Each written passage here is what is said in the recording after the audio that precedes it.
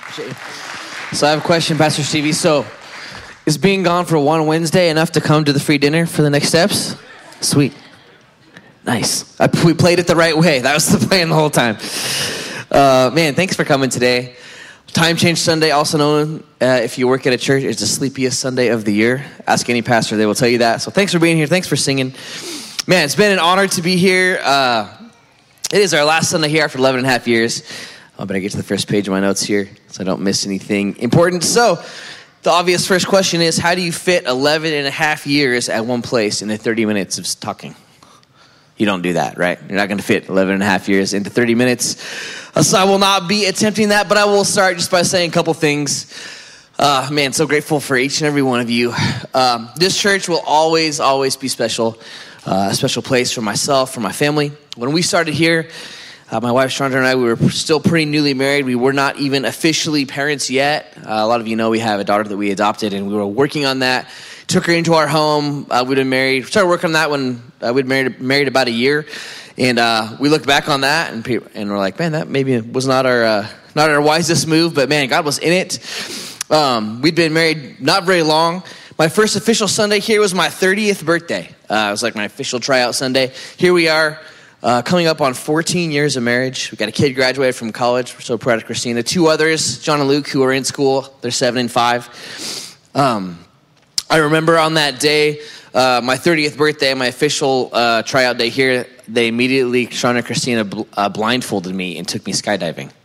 Like, drove me to the skydiving place and took the blindfold off. But when I say this church will always be special, I don't necessarily mean the building. Although there's lots of certain specific memories that are tied to this specific place. I went over a few of them first service. I'll do that. There's a lot of my personal blood, sweat, and tears tied up in this specific building, like every corner and surface and everything. I've been all around it. I was on a lift installing these little bars for lights. We replaced the lights on them several times since then. But like my first weekend here, I was on a lift, now I can't see anything because I looked into those. I was up there with some guys putting those on there. I've been up on this ceiling more times than I can count. Probably second most to Pastor Stan, but he's been up there more than me. But other than that, I've probably been up there more than anybody else. Him and I put these lights on the ceiling together right before Easter. Man, that was a long time, 7 or 8 years ago. I spent the night there. My office was upstairs. Spent the night on the couch up there more than a few times. Not because I was in trouble, because my wife was having a 5th and 6th grade girl sleepover at our house, and I did not want to be there for that. So I would come here with the dog, sleep on the couch, watch TV, have a grand old time. Man, I was here for the infamous fire sprinkler break, which I think was also Snowmageddon year. I was driving by here. Cold winter night, and I saw a fire truck coming this way with his lights on, and then Pastor Shane called me and said, hey, fire department's on the way to the church. Can you go? Are you close by? So I whipped around and followed him in here, came in, and there was a waterfall coming down those stairs, and my guitars and everything are up there, and I was thinking, man, I hope that is not coming out of my office. And it was not, thankfully enough. It broke like part way up there, but we spent all night vacuuming the water up. That was a Saturday night, right? And we had church the next day. I was here, of course, for the pandemic last year and the great Idaho earthquake of 2020. We all lived through that, right? Have we rebuilt from that yet? Is everyone good? I was here with my boys, and I'd been in a big earthquake in Seattle, and I knew immediately what it was. But I did not immediately know what to do. You're supposed to go stand in a doorway, right? And I scooped them up and ran down the stairs and stood underneath all of this stuff that was swaying, right? They were like, what is this? I explained earthquake, and they were just, they were not scared of it. They were like kind of hoping we'd get a little more earthquaking because they thought it was kind of cool. Man, I remember vividly, one thing I'll never forget is the first Wednesday we got shut down. And standing here, it was on a Wednesday night, and Pastor Stan was going to do his Bible study. We had some cardboard cutouts out here, and some video cameras set up. I will never forget, picking up my guitar, and we had the guys, Leo and Matt, come down, and we'd strung a TV down here so we could see when we were online, and just singing songs to a camera and thinking, I don't know how long we're going to be doing this. I mean, it's a vivid memory, and Pastor Shannon and I talked about it and how difficult that was for a little while to do. Anyway, I could just go on this long list of specific stuff. I mean, I've got a scar on my arm from when we put these lights on. I've also got crushed by this one-person lift that you're supposed to be able to lift up here with one person. That I think there was 3 of us on at a time, and it almost squashed me to death. My wife could probably repeat similar things to you. My daughter could too, of just specific places, things they've done here that they remember. But this building, the lights and all this stuff that we've put together, it could fall down tomorrow and the church would still be standing. Because the church is not the building, the church is you. The church is the people. The church is you and me. And the life lived with each one of you here is a thing that will stay in our hearts forever. Just the times walking through life, praying with you together over unknown stuff, you praying with us over unknown stuff. We've laughed and we've cried with many, many of you over the years. And it's not because there's anything super special about us, but it's because that's what you do with your church family. You go and you find a church, and I encourage you for the rest of your life, friends, even if you move away from Keene, Idaho, find a church to be your church family and live life with them. Those memories, all of them, I could stand here all day and talk about all sorts of memories and make everyone all teary-eyed, but those are between us and you, so don't need to go over that, but just know we're thankful for each and every one of you. Thankful for each memory, and we'll remember that stuff forever, and we'll remember this church forever. This is the only church our boys have ever known, and I was just grateful for it. I'm grateful for the time I've spent working underneath Pastor Stan. Really have learned how to love a family while in ministry. When we say in ministry, that means you work at a church full-time, and I've learned how to love my family while doing that, and learning how to pastor people at the same time, because you've only got so much emotion in you. Right? And you got to love your family and love the people. And every pastor in the history of the world will always say, oh, family comes first. And not every guy lives it, but Pastor Stan lives it. And he showed me how to live it. And he allows his staff to live it. I'm so grateful for that, Pastor Stan. So thank you for that. These are lessons I will lean on literally for the rest of my life. Just how to work at a church and be in ministry, take care of my family. Hope I can do it well. When we came here, clear back 2009, we felt like our purpose was to help Pastor Stan accomplish his vision for CUNA to the best of our ability, however that looked. So we showed up, and I was part-time for the first year, full-time after that, because we restarted the zone, and I took over youth, and pretty much did whatever else I could do to get here all the time. And not that what needs to be done here is done, because I am 100% sure the best days of this church are ahead of it. And I'm proud of how far we've come here, and I'm proud of all the people that have been reached for Jesus while we're here. Not because of us, but just that we got to be a part of it. But I believe the best days at this church are ahead. I really do. Grateful to have been a part of it. As far as where we are headed, I believe the best days are ahead for us. I can't tell you exactly where. Don't know 100% for sure anything we're comfortable sharing yet. But no matter what it is, it will be good because God is in it. We're just convinced that God is in it. And we know he is. You've heard me say a few times, if you talk to me about this at all, you've heard me say, for all things there is a season. And you've heard that before. It comes out of Ecclesiastes chapter 3. And I've gotten to tell a few of you the thing about seasons is we don't get to decide when they change. God decides when they change. Even the physical seasons, God decides, right? We can even think we have a handle on the seasons, and then they can change again, or they can change back to what it was. Remember a few weeks ago, it was 65, and it was beautiful, and we were just wearing t-shirts and driving around with our windows down.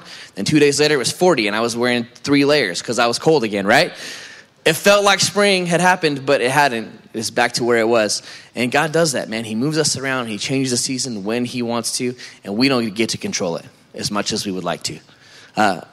We'll probably humanity spend the rest of its life trying to figure out how to change the seasons, and we can't because God's in charge of them. And in our lives, where we go, God is in charge where we go and where we don't. I'm sure when we land, whatever place, whatever church, you'll hear about it in some way, shape, or form because you have the internet and we have the internet, and it manages to connect people, right? And we will, I'm sure, see you. We'll be in CUNA for the time being. But we just appreciate your prayers as we navigate it. It'll be a different thing for us. This is, like I said, the only church our boys have ever known. My wife and I, a lot of our marriages happened here, so it'll be new for us. But new's not always bad, right? Right? Come on, new's not always bad. It can be good. But we're grateful for our season here, and we're grateful that it's been long and good and fruitful, and we're excited for the next season of this church that you're already walking into, the next season for us. And it will be good because God is in it, and that's the truth. This morning, I want to talk to you for a few minutes about a famous scripture in Micah chapter 6. I'm going to take a drink of this water while you turn everyone has your paper Bibles, right? Does anyone even carry those anymore? A few people. I do have mine up here. Micah chapter 6. Our title this morning is from that scripture, Act Justly. love mercy, walk humbly. When you do a message like this is your last Sunday, maybe after nearly 600 Sundays in the same place. That's a lot of Sundays, right? But that's how many Sundays I've been here doing church with Pastor Stan. And if you put the Wednesdays together, that's over 1,000 services that we've done together. And we've just lived a lot of life, done a lot of church together, and it's been awesome. But you get tempted to try to come up with like the best advice you could ever do. And we'll talk about some stuff from the Bible, which is good advice, but I will not try to give you the best advice ever in one sentence. But I did look up some good and some funny advice. For example, if you are too lazy to wash a cup, you can use a pepper. I know, giggle, that looks kind of gross, right? Tea bag in a pepper? Yeah, pepper tea. Yeah, maybe that's what they were going for. If you do not have any ice for your drinks, you can use frozen vegetables. Not sure if the same person came up with both of those ideas, but I don't think that would work for very long if it works at all. Some other good advice. You know, there's never enough time in the morning, so you can try combining brushing your teeth with your breakfast. I don't actually advise trying any of these, but they are funny. This next one's pretty good. If you leave your... Oh, no, wait. This is the manicure one. So, ladies, there's a thing called a 3-color manicure. If you need a manicure, you can't afford it. You get this toothpaste that has 3 colors. And then you just put it all over your fingernails. No? It wouldn't work? Toothpaste is more useful than you originally thought it was. I'll just tell you that. If you leave your windshield wipers up, the police can't give you a ticket, even if you park in a bad place. Try that one and let me know how it goes. Another good one here. If you spend too much money on car repairs, you need a cup holder. You can use the roll of tape. Tape the last part to the dashboard and then put the cup inside of it. I don't think that would really work on the roads in Kuna, especially if you're on this construction right here. Finally, this is my favorite. If your tires are too old, make them look new with a marker. I told First Service, I love the look on that guy's face. He's just so proud of himself. Like, look at this amazing idea I came up with. So there you go, some advice for life. Don't actually try any of those. But if you try the broccoli as ice, let me know how it works. I'm not going to try it, but still I want to know how it works. Anyway, in this little bit of the Old Testament, there's some better advice. Act justly, love mercy, walk humbly. So let's read those 2 verses together, and then we'll tackle those thoughts one at a time. Micah chapter 6 says this, "With what shall I come before the Lord and bow down before the exalted God? Shall I come before him with burnt offerings, with calves a year old? Will the Lord be pleased with thousands of rams, with 10,000 rivers of olive oil? Shall I offer my firstborn for my transgressions, the fruit of my body for the sin of my soul? He has shown you, O mortal, what is good. And what does the Lord require of you? To act justly, to love mercy, to walk humbly with your God." It's helpful, always helpful for me to understand some context. It's helpful to understand when this was written and what was going on. This was written between 700 and 600 BC. It's a little confusing if you look at the Old Testament dates because the years counted down until Jesus came. So 700 was earlier than 600. And then it started counting up when Jesus came to earth. So isn't it crazy that our very calendar is based on the life of Jesus? Even those who deny that he was real, deny that he's the Savior of the world, our calendar is based on it. Just, that's a free thought. Micah is considered one of the minor prophets. He was doing his prophesying about the same time, though, as some of the more well-known prophets like Isaiah and Hosea. He was speaking from God to the people just in a different area of the countryside. He had probably witnessed 2 major events that gave his words some weight. So if you read the Old Testament, there's all these major events that we preach and teach about. But the Israelites, just to sum it up, they would obey God and things would be good. They would disobey God and things would be bad. That was kind of the way it worked, and they were always going back and forth. Micah had witnessed the destruction of Israel by the Assyrians in 721 BC. That's in 1 Chronicles chapter 21. The Assyrians came in, just wiped most of the nation out. And there was an angel of the Lord involved in that because there was judgment involved. But he also witnessed God miraculously saving Jerusalem about 20 years later when that same angel, the Lord, struck down 185,000 Assyrian soldiers. 2 Kings chapter 19. He had seen both of those things happen. So he had some cachet with these people, right? He knew what he was talking about. Those people of God in the Old Testament were just always going back and forth between not serving God and serving God. And then when they would serve God, he would take care of them in supernatural ways, right? The pillar of fire by night and the cloud by day and all those sorts of things. But they want things to be good, and that's why they're asking the questions they are here. They're asking essentially to the Lord, God, what physical thing can I give you to make you happy? What can I do, God, to make you happy? What box can I check in order to make you happy? What formula can I use to get what I want? Do we have any Excel formula people here that know how to use Excel formulas? A few people? Not that many. I don't know if my wife is. You're in good company, dear. But she loves her Excel formulas, right? But they want to be able to type a thing in and get a result out the other side. Okay, God, what do we do to make you happy? I said first service, I saw John Ford, my little guy, running around. Our kids do that same thing, right? They are willing to do anything to get what they want. He decided he wanted the $6 Optimus Prime on Amazon. And he was willing to do anything to get it, right? So he wanted to do extra chores. So finally we went and cleaned up in the backyard. He got $5 so he could order his $6 Optimus Prime on Amazon that will probably break within the first 5 minutes he has it. I told him that, but he has to learn the hard way, I guess, right?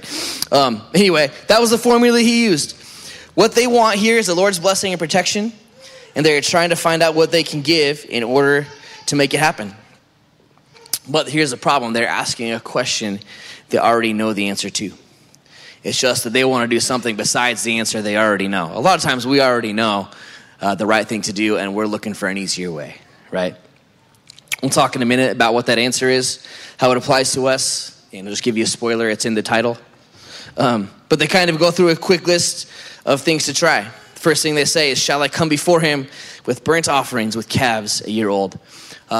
Calves a year old is it's an important thing because it's the best quality sacrifice that they could think of. At this time in history, it was common, though, for a sacrifice of a year-old calf to be to the false god Baal. And it was something that all kinds of non-God-fearing people did. So people that did not know the real God, they were trying to sacrifice a calf that was a year old to appease their fake gods. So they picked this tradition up from them. Even doing it as a burnt offering is significant language, because a burnt offering was seen as a greater sacrifice. You see, if you brought just a year-old calf, it was some of the best meat, right? And you could bring it, you could sacrifice it on the altar, but if it wasn't a burnt offering, you could then use it for a meal. You were allowed to do that in this tradition. But if it was a burnt offering, it was a bigger sacrifice because you couldn't eat it. So they're trying to think of what's the single biggest sacrifice I can do for you, God, to make you happy. Understanding, though, that as they're speaking, they weren't on the right track. Have you ever done that with your spouse before, right? Where you're maybe in some sort of disagreement and you're driving home and you're thinking, I know exactly what I'm going to say. And I'm going to say this thing, it's going to prove my point, and they're totally going to hear my side, and it comes out of your mouth and you're like, that was the dumbest thing I've ever thought of, right? You just know that it's wrong as soon as it comes out. This is kind of what's happening. And then they have this great idea, and as it's coming out, they're like, oh, that's not going to be good enough. I better come up with a better thing. So they turn from quality, the year-old calf, to quantity. They say, will the Lord be pleased with thousands of rams, with 10,000 rivers of oil? Essentially, if one prized calf isn't enough, how about I give you all my cattle and all my oil? Is that going to check the box? Is that going to fulfill the formula? Finally, they offer the grandest, biggest sacrifice they can think of. Maybe they're getting a little bit desperate, feeling like what they offered so far isn't the answer, and they say, shall I offer my firstborn? It's even more of a surprising question because these are the people of God, and God expressly forbids this exact thing. Leviticus 18:21. He says it's an abomination to sacrifice a human being. Way early in the Old Testament, there's the deal where Abraham thinks he'll have to sacrifice Isaac, but God tells him he doesn't have to. And then God says, you'll never do that. You don't have to sacrifice a human. Once again, this is an idea, though, they would have gotten from people who were serving other gods. There were people around them who were sacrificing their family members in order to appease false gods. So they were getting these ideas from outside of God. I think there's a couple important principles we can draw out from this that apply to us. One of them is this, and this is a good thing to write down or whatever if you'd like. They were trying to solve a spiritual problem with a worldly solution. They were trying to give God material possessions, and what he wanted was their heart. How often do we do that, friends? We try and solve a God problem with a worldly solution. We know a lot of times that maybe the answer is more time with God or changing up our priorities, but instead we buy something new. Like we have this hole inside of us. And again, I'm saying we because I'm including myself in the equation. I certainly probably gone down this road before. We know we're missing something, but we go buy ourselves a new phone or a new pair of shoes or a new car or a new house or, something like that because we think it's going to solve what's going on inside of us. Or maybe it's the opposite. Maybe we decide, okay, God, I'll give you the material thing, but I'm not making a change in my heart. Maybe you're willing to give over the nice car or the fancy house or give extra tithe or whatever, but we're not willing to make a change in our hearts. Often those material things that we give, they can make us look like good people or maybe even good Christians on the outside, but the things that happen in secret are wrecking the condition of our hearts. We're saying, okay, fine, God, I'll show up Sundays and Wednesdays, but we're not willing to deal with what's going on inside of us. A lot of times, I think what it boils down to as Christians in this world is we're willing to show up to church on Sundays and Wednesdays, but in between, we're totally not willing to open this. We'll open every other thing, right? I'm certainly guilty of it. Facebook 15 times a day on my phone or whatever, but we're not willing to crack this thing open and let God speak to us. Maybe we're totally willing to post our favorite worship song on Instagram or whatever social media you like, but we're not willing to surrender to God the stuff that we pull up with our remote control on our TVs at home. I talked about this a couple Wednesdays ago. Man, it's so important if we want to be close to God, if we want to give him our hearts, to think about the stuff that we're watching, even if it only has a little bit of stuff in there that we know we shouldn't see. This is the kind of sacrifice God was asking them to make. Give me your whole heart and your whole life. I think a good way to illustrate it is with the age-old saying. You guys ever heard this? Sure you have. How do you spell love? T-I-M-E, right? How do you spell love? T-I-M-E. I have really, really good parents, great parents who I know they love me as much as anything we can love on this earth. But the proof of that is not in a single material thing. They've never bought me or given me a thing that makes me know, hey, my parents love me. When I was young, we didn't have a ton of stuff. My parents were in college. And my dad became a dentist later on. And so it's kind of run the gamut. But there's not a single thing that they've ever given me that makes me know that they love me. But I've always known they have. The proof of their love for me is the endless amounts of time they spent with me growing up. Their unconditional love for me for as long as I can remember. I've talked to you before about, sports has always been a big part of my life. And I went to this little tiny Christian school in Boise. And because we're a little tiny Christian school, we played little tiny towns. And we always had to drive to the little tiny towns, right? So we're playing like Greenleaf and Wilder and Notice and Council and Cambridge and this little school called Rimrock that's not even actually a town. It's like a school in the middle of a bunch of little tiny towns. Is it a town? Not a town, yes. I thought so. Yeah, it's way out there is what it is. And it's out in the boonies. And so we would, we catch the van or the bus after school. My parents would get off of work and they would truck over 2 hours or whatever to go watch me maybe play in a game or maybe not play in a game. Right? And they spent all this time going back and forth. They didn't make it to every game, but they made sure one of them usually was, or they made sure my granddad was, or something. I knew they loved me because they showed up at those things to watch me ride the bench sometimes, right? Because they're my parents. They love me. They spent the time. I do the same thing with my boys now. I have a little video queued up for you. Any chance to show a video of my boys. And don't worry, it ends well when it starts, I guess. So watch it.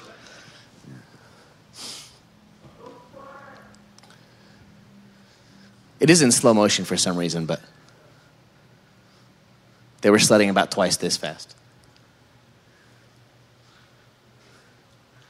If they had the volume up, you'd hear John squealing right now.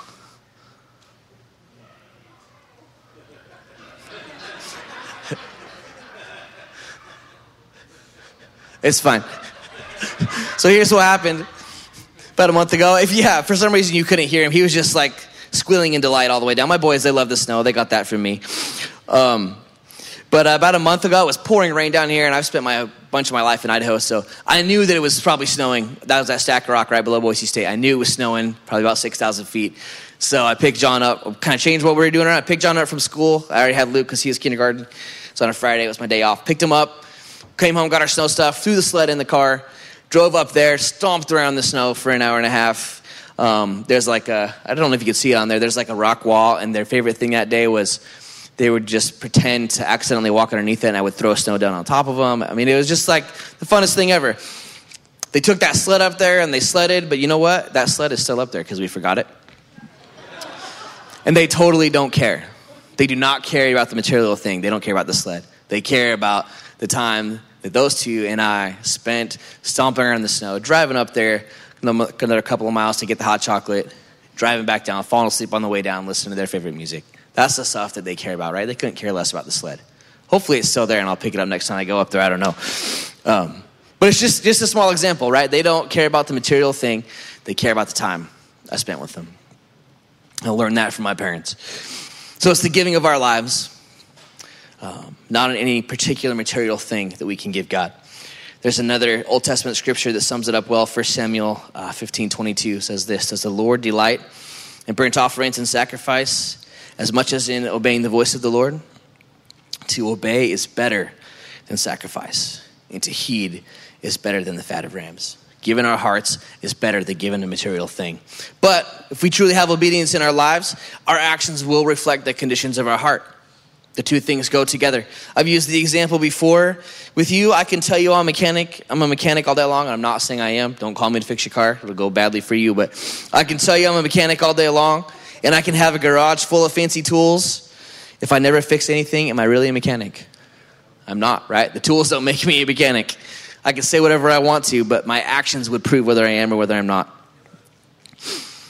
But in the giving of our lives, there sometimes is stuff we give up, and there's an action we take, which is where this next part comes in.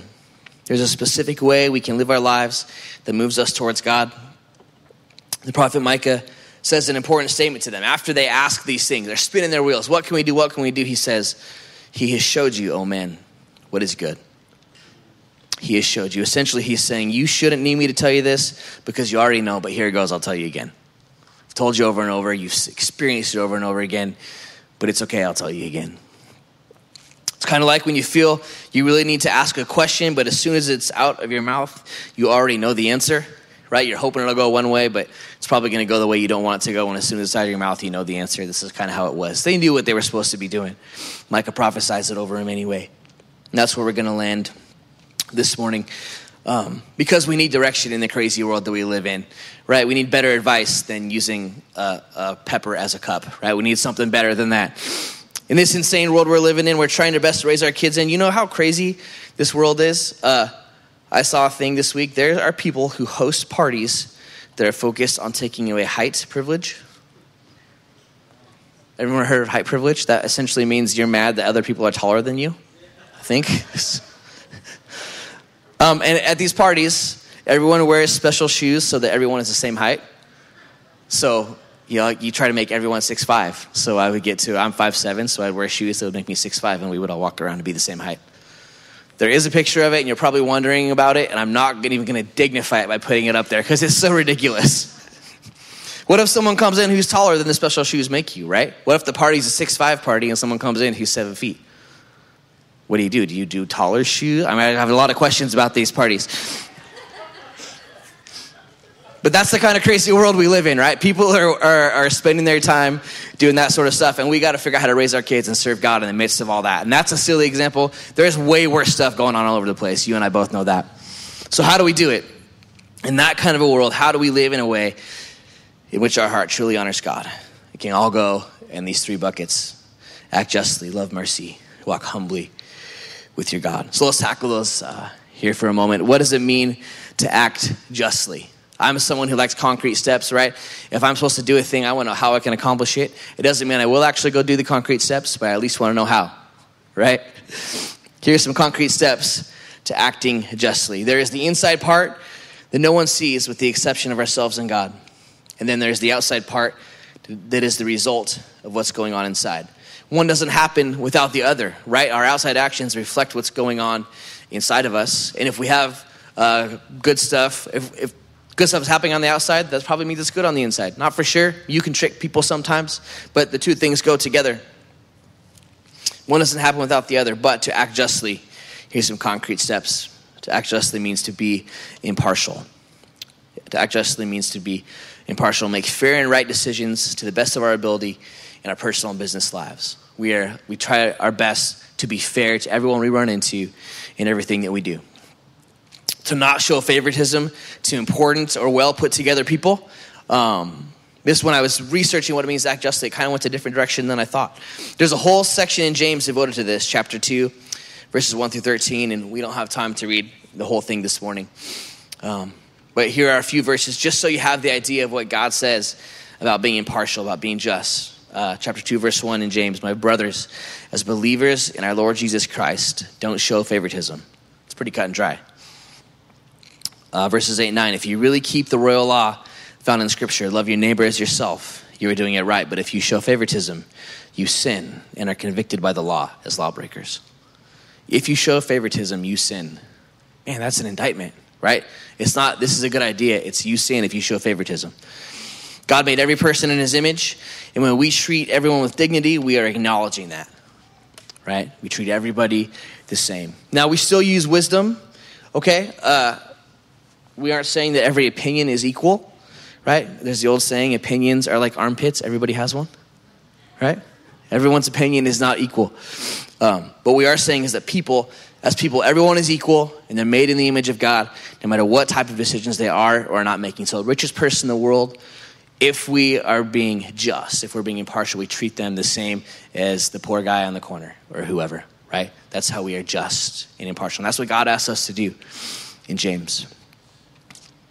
Part of being just is to be accurate. One of my favorite quotes from one of my favorite books, Blue Like Jazz. I believe I read this on a Wednesday a few to several years ago. I don't know. Anybody ever read this book, Blue Like Jazz? A few. Hey, Megan is here. She's read it. So I would advise you this. If you want to be challenged, read this book.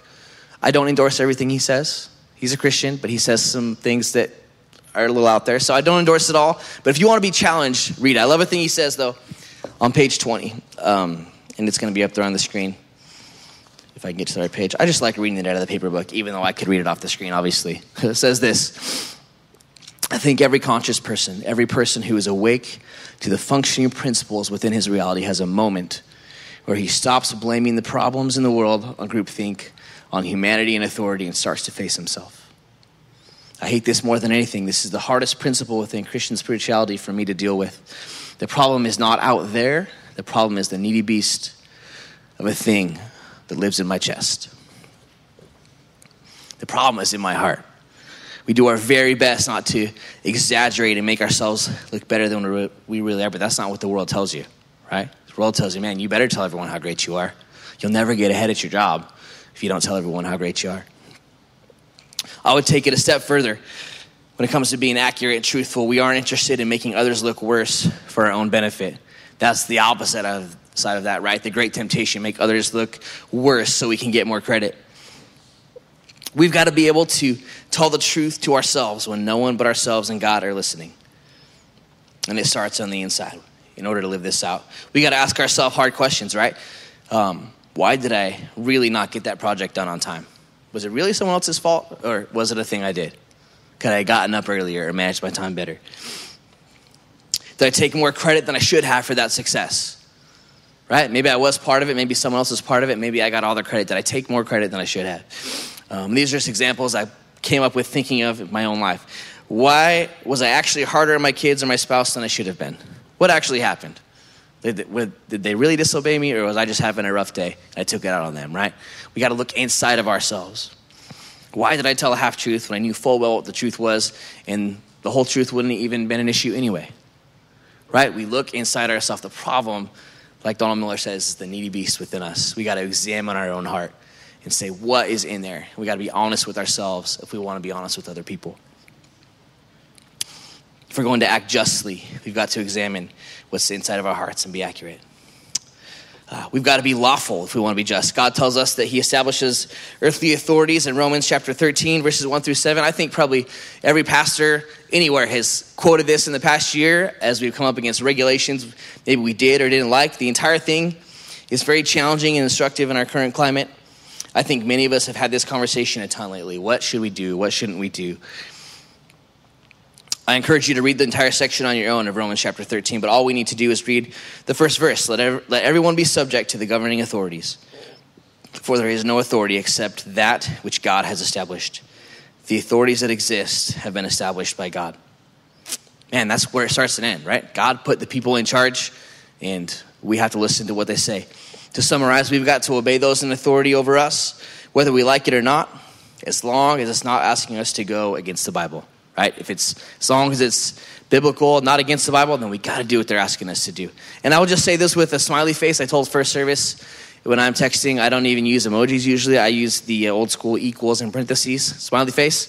I'll just say this with a smiley face. Our kids are watching us, right? If I want my kids to obey certain rules that I give them and they don't understand the reason for them, or they don't think they're necessary, if I want them to do that, but then I don't go obey rules I don't think are necessary, then there's an issue there, right? They're going to be less likely to listen to me. And that's just the smiley face, God's honest truth. And I won't camp on that forever. But, man, apply it in your own lives, just like I'm trying to. Finally, to act justly, we've got to be righteous. The Bible defines what is right and wrong with a period, right? There's a whole bunch of truth in here. If we live the truth that's in here, life is generally pretty good. We do what's right even when no one is looking. Even if it costs us time or money. Even if it costs us time or money. The perfect example would be if we get too much change at the store, right? And we don't realize it till we get outside. Say you're supposed to get $5 in change and they accidentally give you 10 and you get outside. And if you're a good little Dave Ramsey disciple, you go to put it in your cash envelope and you realize, man, they gave me $5 more than they should have. Now, it costs you time because you have to go back in, take however long it would take to go in there, sweat the line, give them the $5 back. And it costs you the money that you could have kept.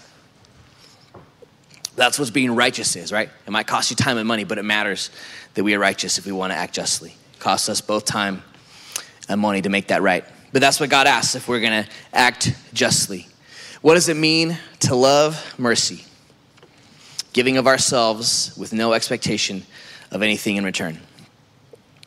We all love mercy when it's given to us, right? Mercy feels great when someone gives it to you. Is there any better feeling? Maybe it's just me. First service kind of rigorous. Is there any better feeling than being pulled over and then not getting a ticket when you know you deserved it? Man, it's just like you were going 12 over and you're like, oh man, I deserve this one. And they just, look at your license and tell you to have a nice day. Honestly, it doesn't happen to me very often. I must look like a bad guy because they always give me tickets. Best thing is just not to get pulled over, right? Maybe even you go by the police officer and they see you and they make eye contact with you. Sometimes this happened to me when I was young all the time. Maybe they go like this or they flash their lights or whatever to let me know, I know you're speeding, but I'm letting you go, right? They're giving me undeserved mercy. My wife has this classic one. I'll just give you the short version. We hadn't had Christina with us that long, but we lived out here. She was driving, and they had gotten ice cream cones from somewhere, and she got pulled over. And the policeman said, I pulled you over because you were scaring me. and I think said, if you on anything tonight? And she said, no. Been drinking? No. And the policeman said, well, obviously you're under the influence of ice cream. Please drive carefully, and then let them go, which never happens to me. They would never be that nice to me. But they got undeserved mercy, right? Now, the thing about receiving mercy is that for the one who is getting it, if it's true mercy, it doesn't cost anything, right? If I'm really getting mercy, it costs me nothing. I don't have to do anything for it. But it often does cost the one who is giving it something. If it's real mercy, it can cost us comfort or time. It can cost us money and status. Sometimes it can cost us heartache if we're truly going to give mercy. I'll tell you this, God's mercy for us cost Jesus his life. It's the best example of undeserved mercy, right? God's mercy for us cost Jesus his life. Jesus took the penalty that we deserved. So in loving mercy, if we're going to do it on this earth and we can't give our life for every person, it wouldn't save them anyway. But loving mercy means that it costs us something. So practically, how does it look if we're going to love mercy on this earth? And these are just some things I wrote down. We can face insults without retaliating. When someone says something bad to us or about us in person or especially online, we can choose to just let it go. That's how you love mercy. We forgive over and over for the same offense. That's a hard one to do. Now, I'm not saying you are unwise and you allow people to hurt you over and over again, but maybe in your family you've got someone who says or does stuff that continually bothers you, but it's your family and you got to forgive them. That's loving mercy, right? Sometimes, and again, this can happen in our family, we face consequences for another person's sin. It's not pleasant, but it happens. You have consequences that happen, and you didn't make the choice, but you're there anyway, and you don't take it out on the person. You face the consequences. Write them out. Maybe we reach out to the lonely or the neglected and we expect nothing in return. You give something to someone and you don't expect to get anything back truly and deeply in your heart. Those are some practical ways that we love mercy. None of these are easy to do, but that's what loving mercy looks like on a day-to-day basis. I read a quote by this lady, Suzanne Benner, online. I don't know who she is, but I want to give her credit. She said this: "Too often I love justice and am rather miserly with mercy." Too often I love justice. Too often I want people to get what's coming to them, and I don't want to give them mercy. I just happened to be reading the first part of the Psalms lately. And David in those Psalms, he's saying, "Lord, would you protect me? Would you take care of me? I believe you can. And by the way, can you please make sure those bad people get what's coming to them?" Right? That's all over the Psalms. And if we're not careful, we will want more justice than we do mercy. And we'll forget to leave that justice part up to God. I'm so grateful, though, that God loves mercy enough to give it to me. And for that reason, I should do my best to give it out to others, even though it's not comfortable sometimes. I've got a really good example. I didn't realize this till the end of this first service. All my examples said I have to do with cars, but whatever. So a while back, was when we first moved out here, I went to get the oil change in Chandra's car for her. It's just a thing I always do. I think it was a Jiffy Lube or whatever. And they talked me into getting my brakes flushed or something, so they're going to put new fluid in there. So I got it done, gave the car back to her, and she calls me, and she's like, "The brake pedal's moving up and down by itself." And I was like, "No, it's not." She was like, "No, it really is." And I was thinking, there's got to be something else to this. So I go over and check it out. Sure enough, the pedal is just moving up and down like it's possessed in a movie or something, So I go talk to Russ, and he says, "Bring it over." He looks at it, and he's like, "Why is there antifreeze in your brake fluid thing?" And I was like, "That's a good question." But I know who didn't do it, and that's me, right? So I was fighting mad. I knew these guys at Jiffy Lube or whatever had done this. And so I called my dad, and I was like going to go give these guys a piece of my mind, which I don't do very often, but I was cranky about it. And he's like, everybody makes mistakes. I would think twice about it. You make mistakes, I make mistakes, we all make mistakes. So, maybe you should think about being good to him. And I did go there, and I did say, "Hey, I was here yesterday. I think one of you guys put antifreeze in my brake fluid thing." And he's like, "No, we didn't." I was like, "Well, the pedal's going up and down, and I'm pretty sure that's what happened." And they didn't apologize. They didn't give me anything. They didn't fix it or anything like that. And all I could do was say, "Hey, this happened." Drive out, buy a new master cylinder, have Russell fix it for me, pay a little bit out of my own pocket, right? But in that moment, everyone makes mistakes. I had to choose to love mercy, right? Give the people mercy, even though, in my opinion, you should probably know whether it's antifreeze or brake fluid you're putting in the thing. I don't know. But I'm capable of making the same mistake, I guess. But I had to love mercy in that situation. My dad was totally right. Gave me good advice. The bottom line is we are to love mercy because God loved us enough to give it to us. Even when others don't deserve it, God loved us enough to give it to us. Finally, we're almost done here. What does it mean to walk humbly? If we're going to walk humbly, we realize we didn't create ourselves or anything around us. God created it all, right? We acknowledge that everything we are and everything we have comes from God. In short, if we're going to walk humbly, we surrender to God. We surrender to him. Once again, what does that word surrender look like in our daily life? To me, it looks like this. We work hard at becoming who God made us to be, not who the world tells us we should be. We work hard at becoming who God made us to be, not what the world tells us we should be. If we do that, humility comes because we are submitting our desires to God. We're okay with what he made us, and then we can humbly go about our business. Now, I might step on some toes here, but again, I have some practical things. Surrendering to God means fixing our eyes on Jesus and not becoming experts in the ways of the world. Not becoming experts in the ways of the world. I read some of these thoughts in a book by this guy named Heath Adamson, who helps run Convoy of Hope for the Assemblies of God. It was so challenging to me. Romans 16, he says this: "Be wise to what is good and innocent to what is evil." Wise to what is good, innocent to what is evil. And it means this: we're not ignoring the reality of the enemy or the things of this fallen world, but we are guarding against becoming preoccupied by it. We're guarding against becoming preoccupied by it. So how does it apply to walking humbly? Well, just practically, often we don't look as cool to our friends if we aren't well-versed in the things of the world. Right? We got to give up our right to look cool to people who are maybe outside Christianity, outside the church, in order to be what God made us to be, in order to surrender We don't get to be well-versed in the things of the world. Not that you don't ever know what's going on and you don't be relevant, but we're not to be familiar with the things that are in the world or preoccupied by them. It takes humility to be willing to be not cool. It takes humility to be willing to be not cool. Surrendering as a spouse means maybe you fight harder to connect with and understand your spouse than to be right or to make them more like you. Boy, and that one, when I read that, just hit deeply to me. It's more about connecting than trying to correct what they're doing. Surrendering at work maybe means being comfortable with who God made us rather than spending all of our time trying to fit in. Surrendering, and this is such a huge issue for Christians these days, surrendering means not changing our definition of who God is to justify decisions we are or not making. Right? We don't get to decide what's in here. If we're going to surrender to God, we got to live by what's in here.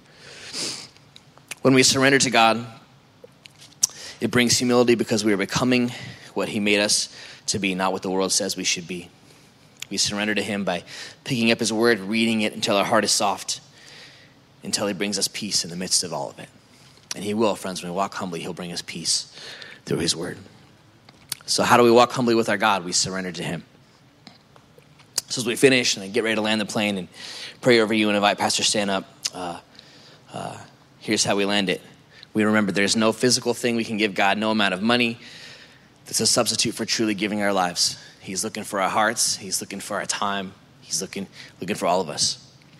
And how do we give our lives? We act justly by looking inside and being truthful about what's going on inside of us. We love mercy because God gave it to us. We give it to others when it costs us something. We walk humbly by submitting our lives to God and being okay with what it looks like, no matter how it looks to the world. We walk humbly. So, our last day here after 11 and a half years, if you walk out of here remembering one thing, remember God's advice: act justly, love mercy, walk humbly. Let me pray over your friends. I'll invite Pastor Stan. Lord Jesus, thank you for today. Thank you for all you've done in our midst. Thank you for just a bunch of the best years of my whole life, my family's whole life here. Lord, thank you that we, in a lot of ways, have been able to grow up here. That you've been so good to us, so good to this church. I pray that this moment, Lord, you'd seal what you've spoken today in our hearts. You would help every one of us surrender ourselves to you, give our lives more to you tomorrow than we did today. Lord Jesus, we give it all to you. I pray over this church, Heavenly Father, that its best days truly would be ahead of it. Lord, more people would come to know you than ever have. It would be a brighter light in this community than it ever has been. Lord, I pray that you would give Pastor Stan and Chris new and fresh vision for this place. Thank you to every person that comes here, that is here this morning to hear your word. Lord, thank you that you bind us together as your church in this building, outside this building, everywhere in between. And Lord, we give it all to you. Thanks for your word that's sharp as a two-edged sword. And would you let it go with us today? Pray these things in your name. Amen. Amen. Pastor Stan, would you come this morning? Thanks, Pastor John. Good job. I put my other mic on. I did. I never heard about the equal height issue. That's me and you could really have a beef on that one. I know. I was like, I got kicked out of Disneyland from riding the ride because Yosemite Sam said you had to be this tall, and I was this tall, and they're like, now I could probably go back and sue them and make a lot of money. And probably not. But hey, I just again want to just close this out, and I talked to Pastor John about it, and he wanted me to share some things, and I appreciate him coming and being able to talk. Chris and I have transitioned 3 times. I got to be careful how we say that these days, huh? We went through church transitions 3 different times as youth pastors and associate pastors. So I've been in his shoes. I understand the weird thing. The only difference is they never let me talk on my last day.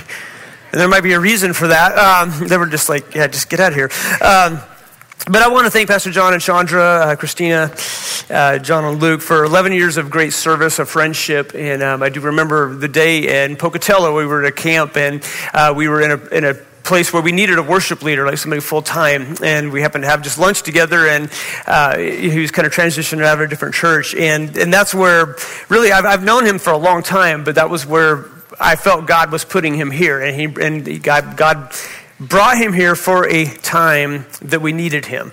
And transition is something that we're always a part of.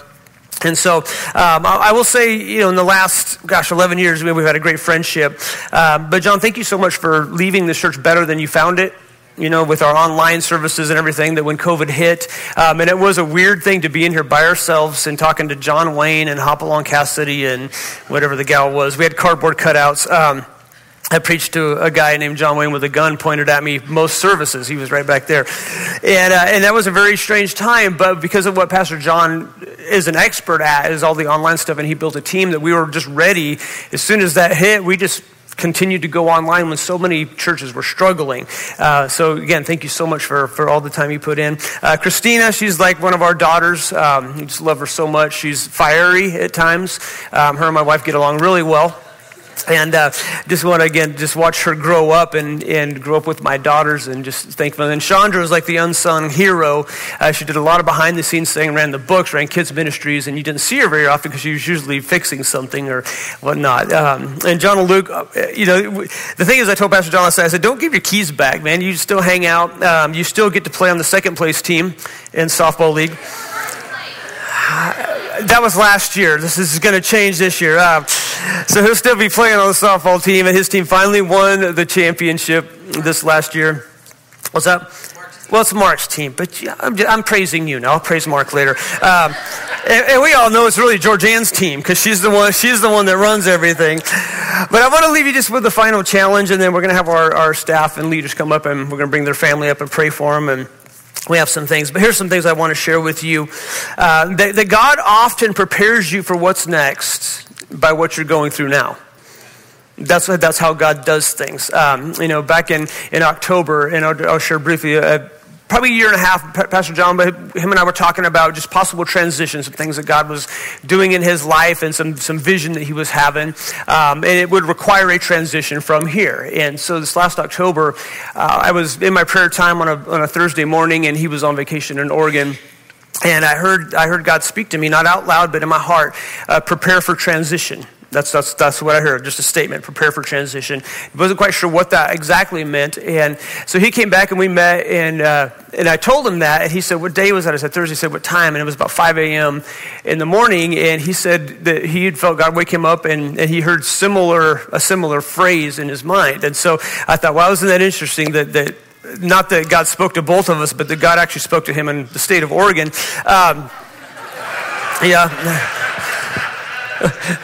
Where you can get all the drugs you want, by the way, but you can't preach Jesus. My Oregon friends were like, what? And then they went, yeah, you're kind of right. That we both heard God's voice, so we didn't know timing.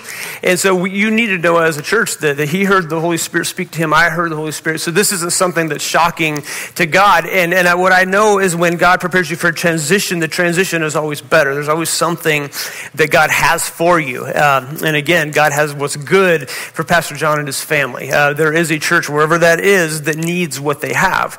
And just as we did 11 years ago, there's a church that needs their expertise in what they do.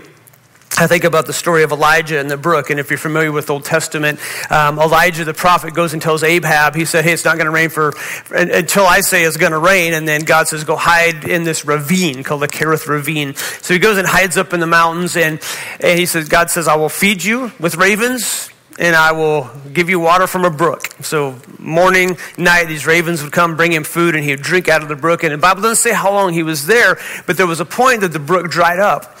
And the brook didn't dry up because Elijah was disobedient. Matter of fact, it dried up because he was obedient. He was doing exactly what God told him to do for the amount of time that God told him to do it. And the thing that I know about God, he doesn't tell you how long it's going to be. Isn't that frustrating? God didn't say, okay, Elijah, you're going to be there for 6 months and 2 days, and then I need you to move. We don't know how long he was there, but what we do know is something natural dried up, which caused a supernatural reaction. And if you read the story, Elijah goes to a town, and there was a woman there whose son was about to die because they had no food. And Elijah met this little family, and through Elijah's moving from the brook drying up, it became a life source to the woman and her son. So God has something for you guys. There are people that you don't even met yet that need the ministry that you bring. And when you serve God, when you follow God, you have to know that he always has a plan, but he doesn't always give you the details. If he gave you the details, you wouldn't need any faith. I don't know what you're facing today. You may not understand it. I will tell you something. The Bible never says, hey, as soon as you understand, then you need to obey. Most of the time it says, obey, then I'll help you have some understanding. See, God always is in control. If your life is just to say, God, do whatever it is that you want.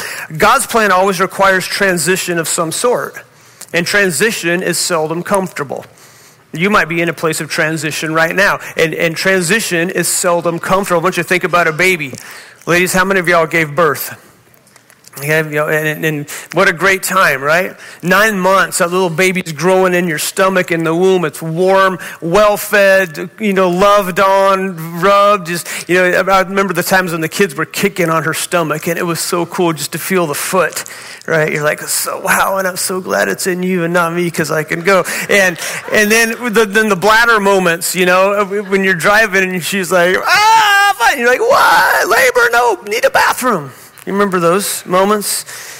See, a baby in the womb, to become what God intends for that child, a birth or a transition must take place. The birthing process has to happen, and in a birthing process, it's pain-free, right, ladies? No, I was all about the epidural. I was like, yeah, we're getting them. Some of you know the story where my dad actually bit my mom. I'm sorry, my mom bit my dad. My dad didn't bite my mom.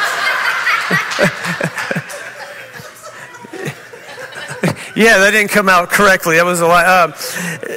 My mom bit my dad right here. And my dad had a white t-shirt on, and he comes out, and I see this blood, and I'm like, what happened? He says, Mom bit me during labor. And she don't remember doing it. And when we had kids, I was like, you're getting an epidural because you ain't biting me. I mean, that's just, we're just gonna pay it. I don't care how much it costs. And so all three of them were pretty enjoyable. All right. But a baby, for it to be born, for it to become what God wants, there has to be a transition, and transition is often painful. Transition is often something that we don't enjoy.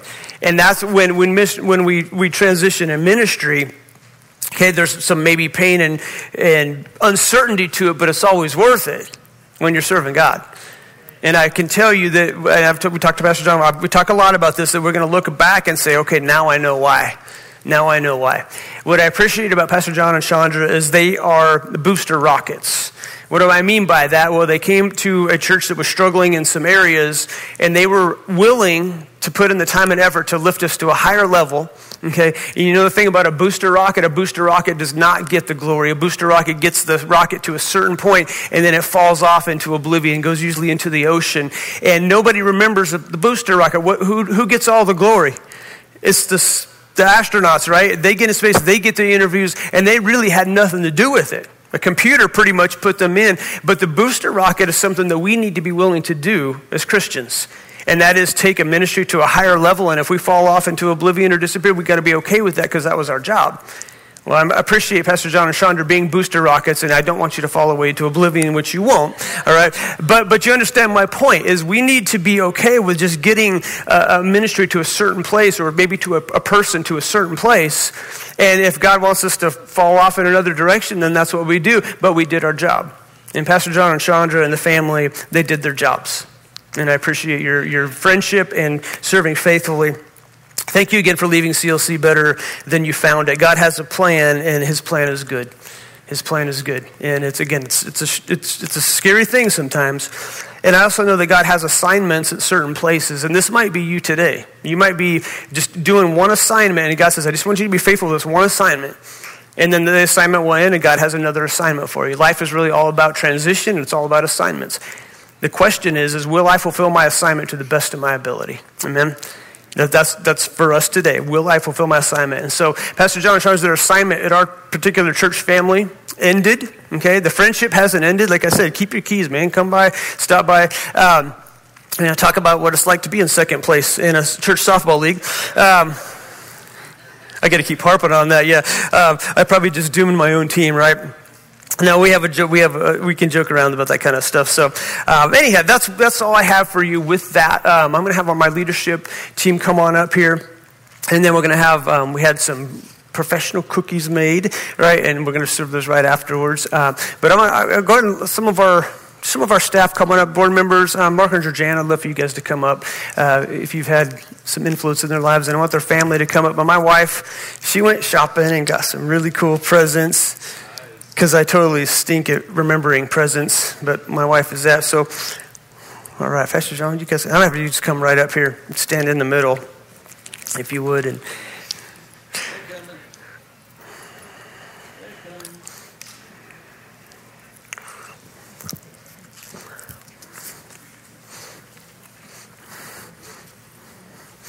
all right, well, let's just pray over them.